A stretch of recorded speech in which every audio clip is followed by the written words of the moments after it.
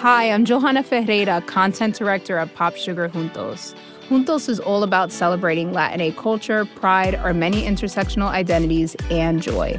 Thanks to support from Prime, there's so much to get into over at Juntos this month. From conversations with the Latinx minds behind our favorite new movies and resurrected TV shows, to thoughtful celebrity commentary and exclusive interviews with some of the biggest Latin music artists today. And it doesn't stop there. Get more of the music, movies, and shopping you love on Prime. Whatever you're into, it's on Prime. Visit Amazon.com/Prime to get more of whatever you're into, from streaming to shopping. And get all of our latest coverage at popsugar.com/juntos. Con amor, Johanna. Support for this show comes from Nine West. Winter's finally coming to a close, but you might still thaw the very ground beneath your feet with the hottest new trends from Nine West. Nothing beats the confidence the perfect little piece can give you. And their new collections of footwear, apparel, and accessories will let you take on the world in style. Use their Need It Now edit, also known as the 9 edit, to search effortlessly through trends like Western-style boots, loafers, and more. It's time to wear our confidence, ladies. We can't be contained, because this spring at 9 West, we are infinite. Buy now and get 15% off with code PODCAST24.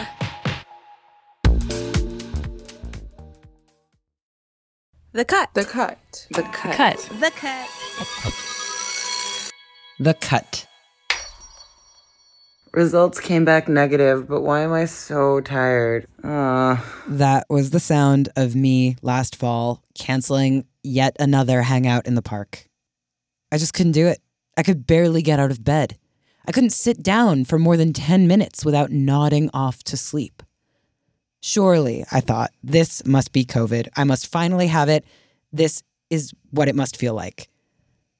But when tests came back negative, I thought maybe it was anemia or narcolepsy or an allergy of some sort. But it turned out it was another ailment spreading around. I was burnt out. I'm really burned out. I'm definitely burnt out. I am beyond burnt out. I think I know it's absolutely coming from my job. Working in a really, really intense school setting, quite challenging students. I am burnt out looking for a job. I've lost all desire to do anything. This feels insurmountable. If you've ever lifted weights and you've done a bunch of repetitions and all of a sudden your muscles just kind of lock and you cannot move, that's kind of what I feel like mentally happens.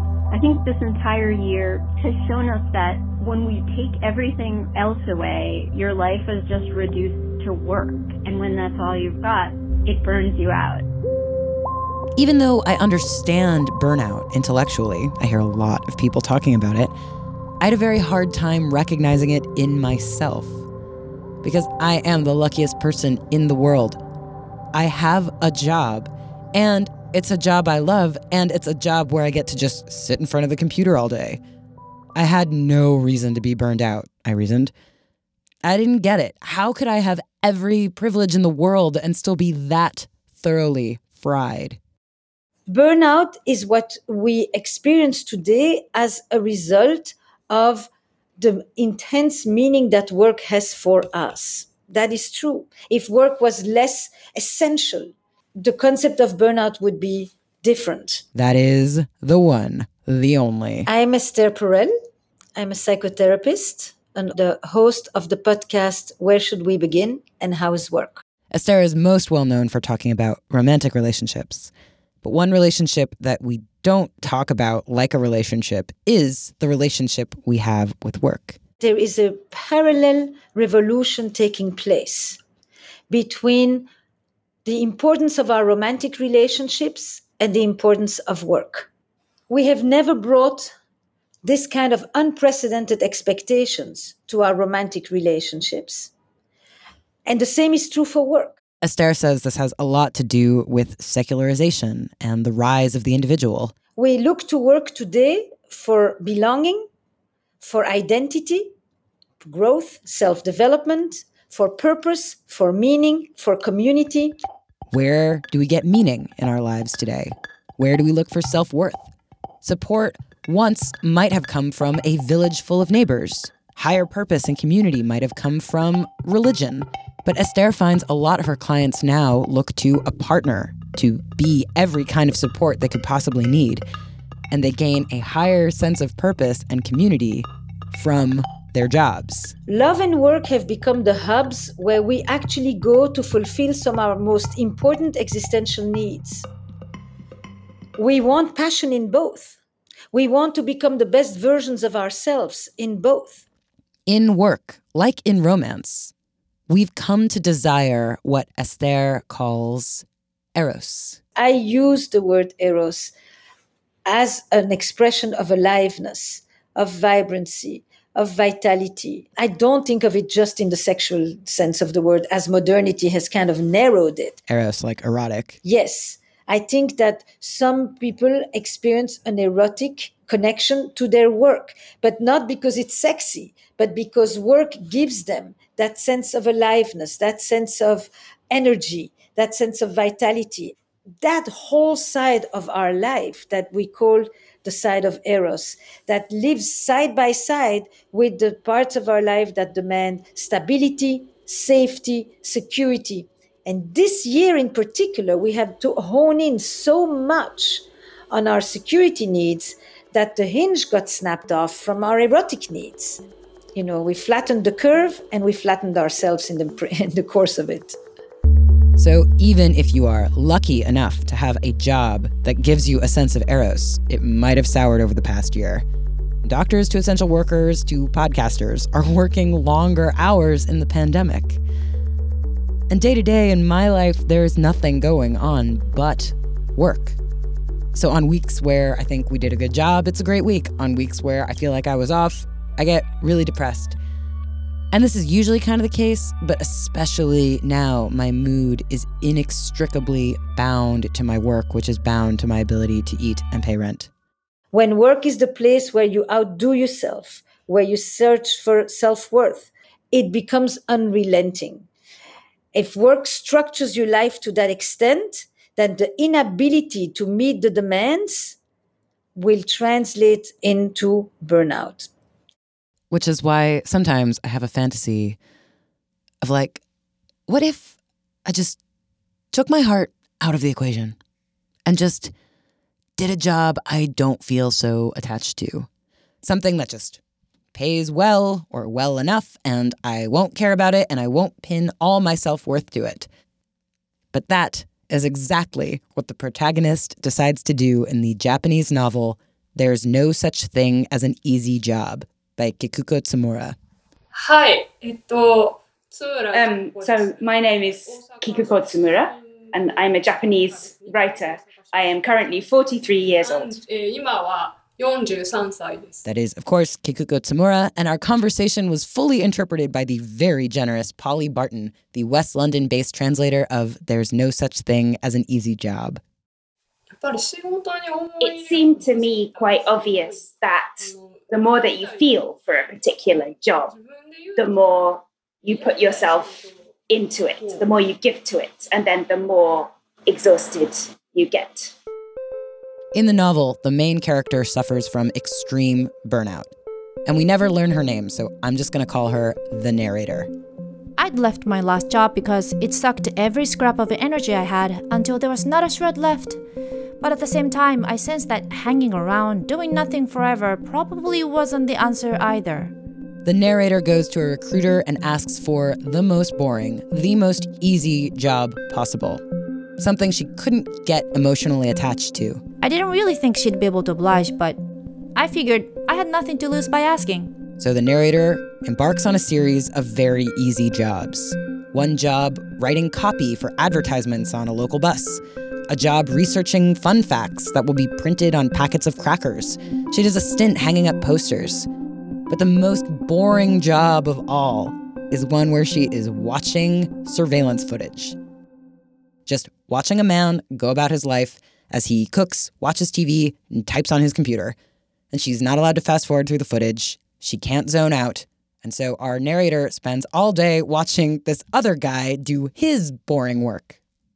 Just when I would think he'd given up on the idea of ever moving again, He'd reach out for the keyboard without warning and hammer away fiercely for 30 seconds before sinking back into repose, or open up his browser and sit scrolling with grim focus for the next hour.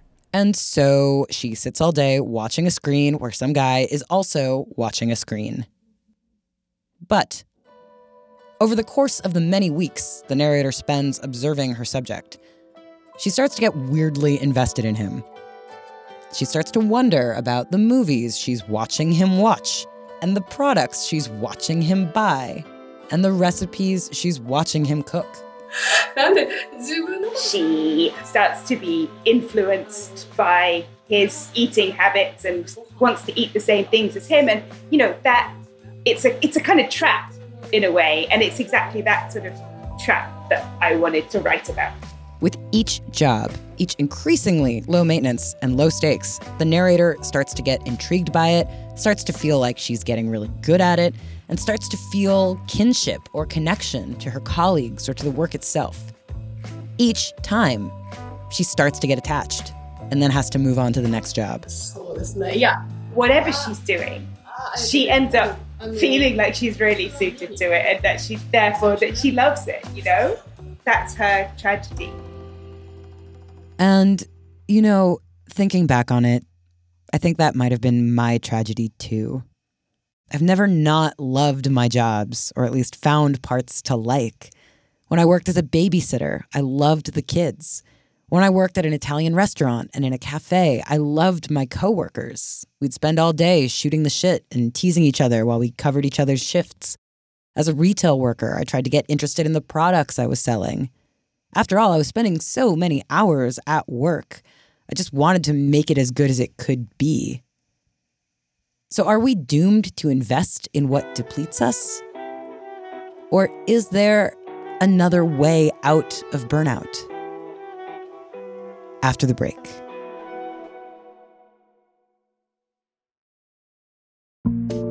Support for this show comes from Nine West. Winter's finally coming to a close, but you might still thaw the very ground beneath your feet with the hottest new trends from Nine West. Nothing beats the confidence the perfect little piece can give you.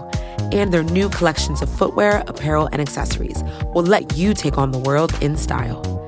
Use their Need It Now edit, also known as the 9 edit, to search effortlessly through trends like Western-style boots, loafers, and more. It's time to wear our confidence, ladies.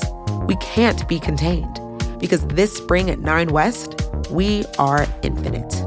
Buy now and get 15% off with code PODCAST24. Hey, this is Scott Galloway, author, professor, entrepreneur, and most importantly, host of the Prop G podcast. We got a special series running on right now called The Future of Work, where I answer all your questions on, surprise, the future of work. Questions including, what are we missing when we work remotely? Or how do we handle work-life balance when a major opportunity comes knocking? From the provocative to the technical, we're offering insights you won't want to miss. So tune in to The Future of Work, a Prop G Pod special sponsored by Canva. You can find it on the Prop G Pod wherever you get your podcasts.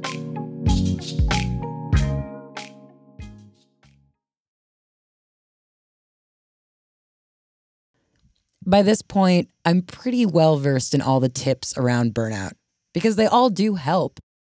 But sometimes if I don't remember to take a walk, take a bath, take a nap, drink water, make a boundary, call a therapist, take a breath, buy a plant, or do a new face mask, it just feels like I'm failing at another thing. I'm like burnt out on trying to manage my own burnout. I think people tend to personalize what is a societal issue. They chose the wrong job, or they chose the wrong partner, or they didn't save enough money. A lot of times we are working within this system that kind of limits what choices we have. Tara Jefferson is the founder of the Self-Care Suite, a wellness community for women of color. I think burnout is a accumulation of stress that has no place to go. There's this need to figure out, well, what do I do with the stress that I'm carrying? Because it's past exhaustion. It's really deeply settled. And I think that's kind of like the hallmark of burnout. It's not just something that you can take a nap and just fix. And if you want to think of it in another way, say you broke your leg. you would change certain things about your life to help you in that healing process. So you might take some pillows down to make yourself more comfortable on the couch. You might try to eliminate how many times you go up and down the stairs each day. You would make those types of adjustments if you had some type of physical issue. And I think because burnout, it can be physical, but I think because it's more of an emotional state of being that people don't give it that same type of care and concern. But the first thing is recognizing that you have been burnt out and then thinking about what are the things that have contributed to it. Is it mainly work? Is it that you're feeling like you don't have enough time to breathe between assignments? Are you taking on the job responsibilities of somebody else? Or is it the unpaid labor of caretaking, caregiving, cleaning, tutoring, protesting, organizing, surviving? Can't just walk away from that work. So how do you manage it? When I coach women, one of the things that I always recommend that they do whenever they're facing, really stressful situations, whether it's personal, professional, relational, is just to stop and ask themselves, what can I do that would make this easier for me? Who can I reach out to? Those two questions, I think we can ask ourselves that, and that opens the door to more community, because we can't necessarily solve these problems by ourselves. People say that old saying, it takes a village, to raise a child. It takes a village regardless. Everybody needs a village. We all need support and we all need help. Whenever I'm trying to handle something on my own and I'm getting overwhelmed by it, I have to, practice what I preach. And so then I'll stop and I'll pause and then I'll reach out to a couple of my trusted friends who understand, what my life is like and what I'm going through. And they know who I am and they can really give me good guidance. And I think the reason that works is that we have that reciprocity. I can reach out to them, they can reach out to me. And I think that's the definition of community. I think that's one of the biggest shackles of capitalism, is that everything is individualistic. We feel like we are going through everything ourselves a lot of times because we are, because we don't have those communities. And I think that this capitalist society has robbed us of that, and we're not able to see that as our first line of defense. I mean, that's so beautiful. It's a beautiful solution, but it ultimately makes me so sad. I don't know, how much hope can we do you hold for actual reasonable change? Or do you just think we're going to be destined to always have to try to find workarounds outside of the system? So for me, what I try to do is remind myself that this isn't the end all be all. Talking about all of this stress management and collective healing, all of this stuff isn't the end all be all. Definitely want to have a society that is rooted in, justice and equality and equity. That's not what we have currently. So what do I do? What do other Black women and other women of color and other people who are feeling crunched by this society? Like, what do we do in the meantime? What am I going to do today here, 2021? And so my role within my community is to remind women that your first responsibility is to yourself. And then once you have been able to activate that within yourself, then I think, help whoever you can. And I think that's part of the reason why I do the work that I do, is because it's always, I firmly believe it's always easier to tackle these problems when you tackle them together. This really resonates. Forming deep, lasting friendships, both in and outside of work, have really gotten me through my darkest days. But I have to admit, sometimes I second guess it or I worry about it because it's kind of fraught, right? It's become this trope now that so many businesses are like, we're a family or we're a community. And of course, work is not your family, work is work. I'm always scared every time I turn to my colleagues and say, I love you guys. I'm like, oh, I shouldn't do that. That's bad. How do we protect ourselves from that blurring line? If work is as central in people's lives as it is, growing close to your co-workers isn't a problem, it is essential. The people who show up at work and how they relate to each other, that ultimately will determine the kind of day you will have had. But isn't the well already poisoned? I mean, there's hierarchy, there's power differentials, there's money exchange. These aren't, whatever the word purity means, these aren't pure relationships. I mean, how much of a non-toxic work environment can one reasonably expect? I don't believe that there are relationships that don't have that. There are no relationships that do not have a power dynamic. Every relationship has a power dynamic. Power is intrinsic to attachment. Anybody, by the way, who has a 2-year-old also understand that power doesn't always come from the top down. And to that point, caring for your work or for your workplace or for your coworkers doesn't always just lead to burnout. It might lead to sharing salary information and sharing negotiation strategies. It might lead to new ideas for an improved workplace for everyone. It might be the first steps to your union, or just some steps to put one foot in front of the other to get through. It's not that she wants to find this kind of attachment to the job that she's doing. Somehow, the attachment finds her. Kikuko Tsumura wrote There's No Such Thing as an Easy Job based on her own experience of burnout.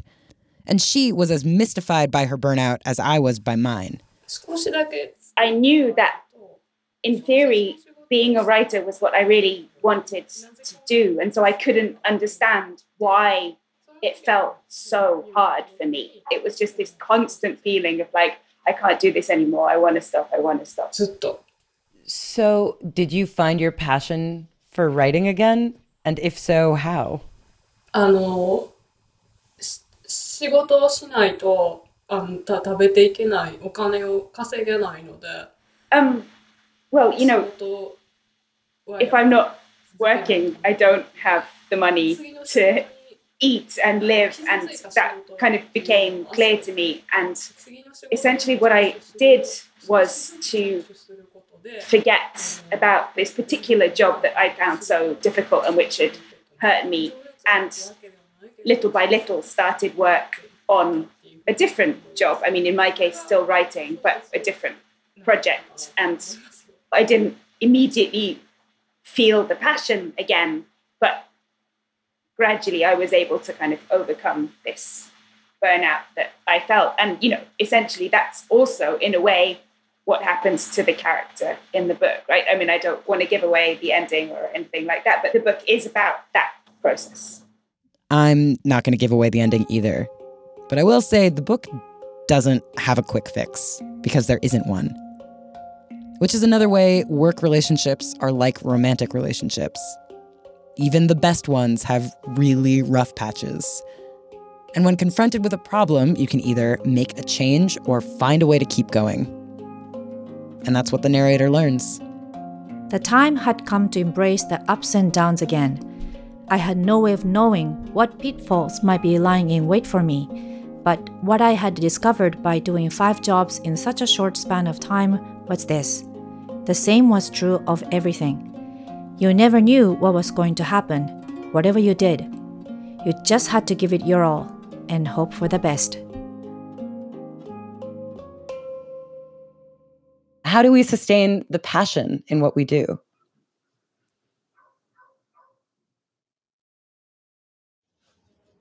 My question to you will be, why do you want to constantly bring passion to work? Why don't you diversify? If I talked about romantic love, I would say one of the most important features for a healthy relationship is to diversify, is not to expect everything from one person.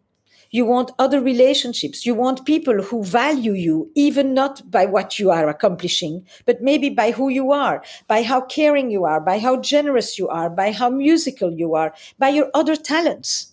It makes me feel like there's something wrong with me if I want to dedicate all my time to the thing that also makes me money. I don't know. I'm not going to take up knitting because I feel like I should do something else, When I say, do you need other sources of meaning? You kind of say to me, I'm not going to take up knitting just as a way to, as if, but you put this thing that knitting is this little pathetic thing that you're going to do, just to prove to yourself that you can make work less meaningful. I'm not asking you to make less meaningful work, but it doesn't only come through what you do at work. Art, nature, community, volunteerism, activism, all of those. There's lots of ways that you can connect to something bigger than you. But this is so not a part of our culture. If someone asks you, what do you do? It's hard to say you are a poet or a runner or an actor or an activist unless that's the thing that earns you money. It's a very American thing also to ask people, first and foremost, what do you do? And it has this notion that you could come here from another country and start from scratch and be defined solely by the merits of your own efforts. And nobody's asking you whose son you are and whose daughter you are, as you are much more encapsulated into the legacies of your families in other parts of the world. But at the same time, what does it tell you? What does it really tell you when you ask people, what do you do? And then what does it mean when at that moment you're not doing it? Can you still present yourself as an actor when you're not in the midst of acting? Can you present yourself as an artist when, so this idea that I am what I do versus what I do is a part of who I am. Can I suggest an alternative question to this one? Yes. A great question to play at a dinner party. If you didn't do what you do, what would you be doing? It's a fabulous question about the paths not chosen, about the passions relinquished, about the hopes for a different future, about the facets of a person you will never know because all you've seen is the engineer or the artist or the podcaster or the therapist.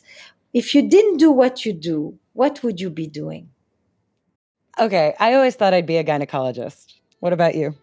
That is an amazing... Nobody would guess this, of course. Nobody would guess this. If I was not a therapist, I would have loved to be a singer. That makes sense. Hard life, though. Well, that's a reason why I didn't become a singer.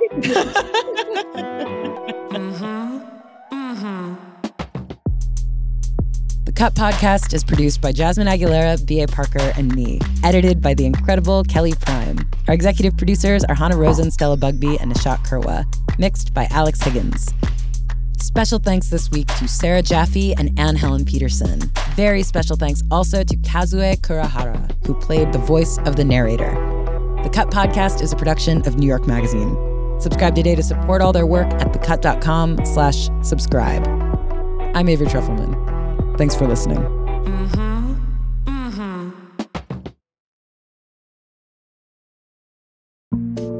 Support for this show comes from 9 West.